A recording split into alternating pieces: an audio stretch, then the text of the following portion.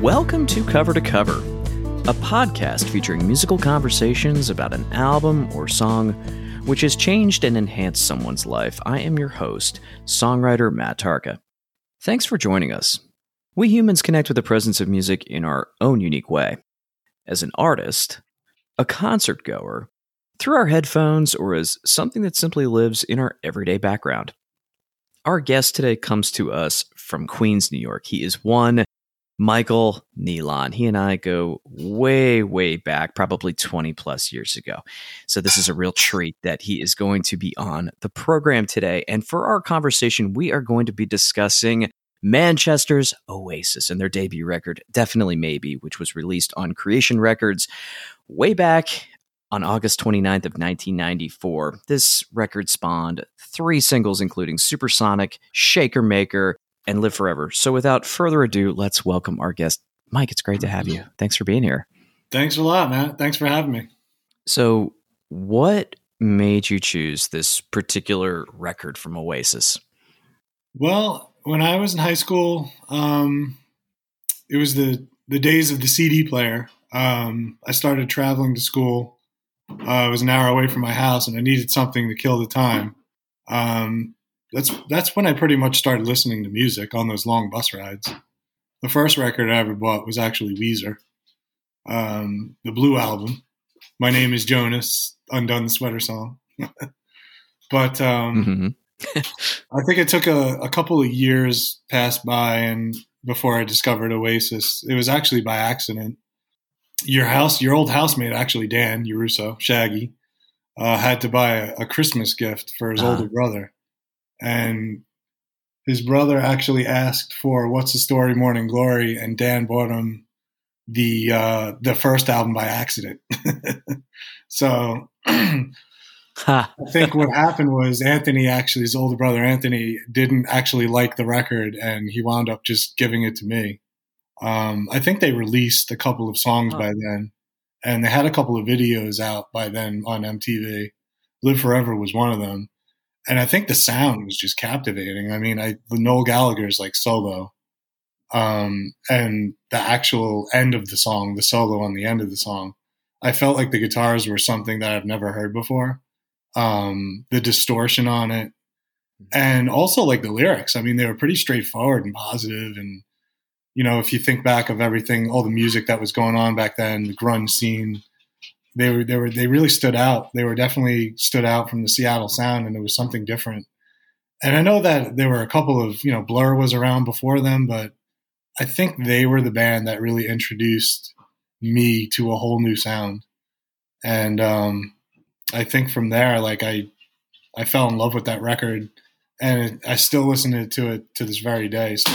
It still gives me goosebumps. Yeah, it still sounds as fresh as ever. Those big, heavy, distorted guitars, etc. We're talking with Mike Nealon from Queens, New York here on Cover to Cover with Matt Tarka, specifically about the debut offering from Oasis. That record is called Definitely Maybe. So, Mike, you alluded to Noel Gallagher. Who are some of these other players that are on Definitely Maybe? So originally they started out without Noel Gallagher. Noel Gallagher actually was a roadie for a band called the Inspiral Carpets, while Liam Gallagher actually formed the band in his hometown. Paul Bonehead Arthurs, he was the rhythm guitarist. You had Guigsy, Paul McQuiggan on the bass, and then you had their friend Tony McCarroll on drums. So I think they were pretty much all childhood friends, looking to create a band, make some music. And what happened was Liam was never really into music before, and Noel, unbeknownst to him, phoned his mom one day, and he heard that Liam was rehearsing, and he was like, "Rehearsing what?" So when he came home from touring with the Inspiral Carpets, he went to one of their rehearsals, and he was pretty impressed by the sound. And I mean, he said the lyrics were quite shit, but the fact that he could actually form a band together and schedule rehearsals, and it showed a lot of promise. So they wanted Noel originally to be their manager, and Noel told them to fuck off. And he said that, listen, I could join the band, but I could write the songs. Because, he wasn't impressed with what Sounds they were about putting right. out lyrically wise. And that's pretty much how they started. They had a couple of gigs around town, but their big break was actually when they went to Scotland, a city called Glasgow. And there happened to be a record executive in the audience that night. And they were threatening to smash the place up, actually, because the bouncer didn't want to let them on stage because they were causing trouble from the start. There was the opening band, actually the headliner was Sister Lovers, and they said they weren't going to go on unless they let Oasis on. So they let Oasis go on, and they captured the eye of Alan McGee, Creation Records. And from there, that was pretty much it. They took off. We're talking with Mike Nealon here on Cover to Cover with Matt Tarka. We are really getting into the weeds, if you will, of Oasis and Definitely Maybe. One thing I didn't realize, Mike, before our conversation was that Oasis went under a different name. Just a fun little fact that you're probably aware of. They were called The Rain. Yeah. Which, when you think of Rain, you think of something that's, kind of the opposite of positivity. And, you had mentioned that many of these lyrics, they're pretty captivating, pretty uplifting, which is kind of the opposite of what was happening in kind of mainstream culture here in the States. So this was a breath of fresh air, if you will. Well, I think Oasis was an actual place where they used to buy their trainers, the sneaker store in town. So I think I remember reading something like they were going over what they should call themselves, and that just kind of stuck out to them. And like Noel Gallagher even says, like, a lot of his lyrics don't mean anything. Like the lyrics to Supersonic he wrote in 5 minutes. I mean, Elser was a pit bull. It's a dog. It's Mr. Sifter used to sell me songs when I was 16. That was the local record store. So a lot of their local lyrics are from around town, and it just so happens that the name of the band just happens to be the same way. That's how they That's how they created Oasis. It's a sneaker store. That's super cool. That's a fun little fact. This feels like a good time to talk about some of your favorite tracks. We know that this is the debut record from Oasis. We understand now how you discovered the band, as it is at this point in time in 1994.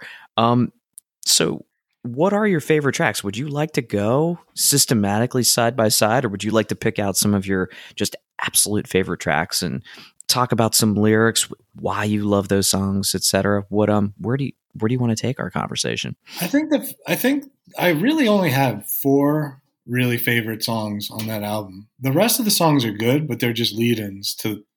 They're kind of lead-in, and you know what? With the whole thing about like our technology these days, people have forgotten the art of listening to a record from front to back. Like from track 1 to the last track. I mean, it's a lost art, and I feel bad for the kids these days growing up. They just purchase singles or just stream the songs that they want to hear. I don't even think no one listens to an album front to end anymore. And for me, like right off the bat, it was Rock and Roll Star. Like the intro to that is just captivating. It punches you in the face. And the attitude and the poise of Liam Gallagher, like singing that song, the video is phenomenal. Like it's just a live concert, but it's just so positive and in your face. The end of the song, like the repetitive, it's just rock and roll, it's just rock and roll. Such a cocky bastard, but like you just love him for it because it's what a frontman should be. The second song's okay, Shake a Maker. I love it's just, to me, it's just a bridge to the third track, which is Live Forever. Live Forever will always be my favorite song. The lyrics are phenomenal. It's everything you want to hear in a song, it's going to stand the test of time because the lyrics are so meaningful. They could apply to any situation. I love that drum pattern at the beginning, that little bass and ride cymbal. It's just real light and crisp, but it completely sets the tone for this track. The Offspring actually ripped them off years later, and they kind of like they piped it up in the beginning of one of their songs. That's for another podcast. Nice. But track 4, Up in the Sky. I mean, there's so many different versions of that song too. Not only on Definitely Maybe, but live tracks. Like Noel released an acoustic version of him singing it. You know, like that's another thing. Like they have 2 singers, but you know, on this record it's mostly Liam. But you know, if you really listen to some of the tracks, you could hear Noel in the background singing backing vocals. But Up in the Sky, it's another bridge to my 3rd favorite song on the album, which is Columbia. Now, Columbia, I love that intro. It's such a slow build up to the drums and the guitar again. Like that's the best thing about this album is the distorted guitars. Like on track 5, Columbia, you know, Rock and Roll Star. It's a sound I just never heard before. When you put it together, it just sounds great. I mean, what I've heard, not very here. I could see the sounds, but they're not very clear. And it's, you know, you have your bridge, your solo, chorus. It's they're meat and potatoes rock and roll. They really are. And then as that song fades out, my 4th favorite song on the album, and there really is no order, is Supersonic.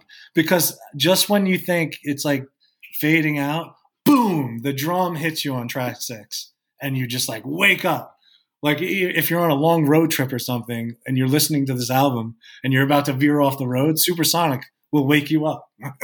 Yeah. And put you right back. So I need to be myself. Yeah. And those, like those lyrics don't mean anything. Like Noel even said when he was writing me, he's like half the band was out in the back having a cigarette and I just wrote these down on paper. They came back in. I'm like, I wrote another song. And they were like, you did not just write that. I'm like, yes, I did.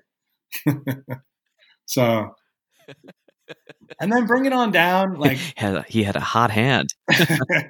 Yeah, he really did. Like he really, like it took him like 5 years to just bang out all these hits. And then gradually after that, I guess, you know, I always love all their albums, but the critically acclaimed, I guess they just fell off after What's the Story. Mm-hmm. Yeah, I was going to say Bring It On Down. It's known for a good solo, and then you have Cigarettes and Alcohol, which is pretty much the band's national anthem. Mm-hmm. And then Digsy's Dinner. It's an okay song, not my favorite. Slide Away was actually produced. That's the only song on the album that was produced by another person. Mark Coyle actually produced that song. Because they originally recorded this album, they had to re-record it because they didn't like the way it sounded. So that's one of the tracks they kept in because Noel said Liam wouldn't be able to re-sing those lyrics. So they just kept it from the old producer. And then Married with Children. You know, the acoustic song at the end. And actually on the there's another song called Sad Song, which is on all the US releases, which is pretty much a great song. I don't know why they left it off the album, but they did for some reason. But that's pretty much the whole album in a nutshell. Yeah, maybe they ran out of space or decided to leave it for another import copy, maybe Japanese or Mexican import. I don't understand why they didn't, like some songs they left on and that one they left off, because I feel like that was a better song than maybe Digsy's Dinner. But like I guess it goes with the flow of the record. Like I was just saying, like when you listen to a record from front to back, it just has like a feel to it. You know, you mentioned, you know, I just want to talk about Married with Children here for a second. You know, it's that more stripped down acoustic song that closes the entire album. I wondered if this song was kind of a precursor to She's Electric on What's the Story. I don't know. Similar vibes, similar lyrics. Maybe written about the same person that was close to the band in some way. I never really thought about that. I think, it sounds like a song about an ex-girlfriend who just really pissed Noel off. because he's the one who wrote it. So it's definitely coming from his heart. One thing that's just interesting to me about this record is I'm just looking at the various timestamps of songs. It would be I'd be very surprised if there are a lot of songs today on contemporary FM radio that pass the 4-minute mark. You know what I mean? Mm-hmm. So much is kind of like encapsulated in that kind of like 3-minute, time frame. I mean, the ultimate declaration of rock and roll star, that is a blistering 5 minutes and 32 seconds. Slide Away clocks in over 6 minutes. Yeah. Columbia, the first 12-inch single was 6 minutes and 17 seconds. Like that would be mind blowing for kids today. Yeah, Oasis definitely likes distorted endings to their songs, and I kind of like that style, to be honest with you. Once he stops singing, there's a lot more guitar, and then it kind of fades out. And I don't know if it's the producer who likes that, because Noel Gallagher will definitely have the last say. But I think he likes it too, because it's on a number of their other records as well.